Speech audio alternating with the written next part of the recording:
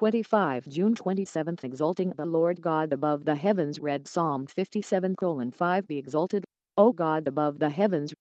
Let your glory be over all the earth. How does mortal man exalt his Creator?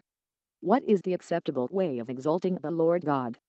Since he is seated among the cherubim in the highest heavens, how does one exalt him above the heavens themselves? These and a few others we will attempt to find answers to here under.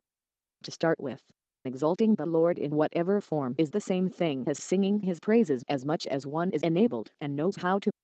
That he is to be exalted above the heavens simply means not minding his abode in the highest of the heavenly, for which we commonly ascribe the highest heavens to him rightly.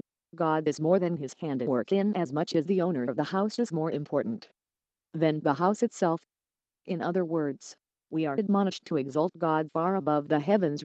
We are being succinctly reminded that the heavens, as lofty and high as they are the handiworks of the Almighty, as a result, they are not to be considered as anything in relation to their Creator, who is Lord and God of all. So how does his glory, or rather how does he allow his glory to be upon all the earth? This is very simple. He created all things and made the earth his footstool upon which he casts his feet. If he wills, he alone will make and allow his glory to overshadow the earth, as vast as the earth is. He alone can do this, and he alone does all these wonders. So God Almighty, let your glory be upon all the earth now and forevermore, O Lord.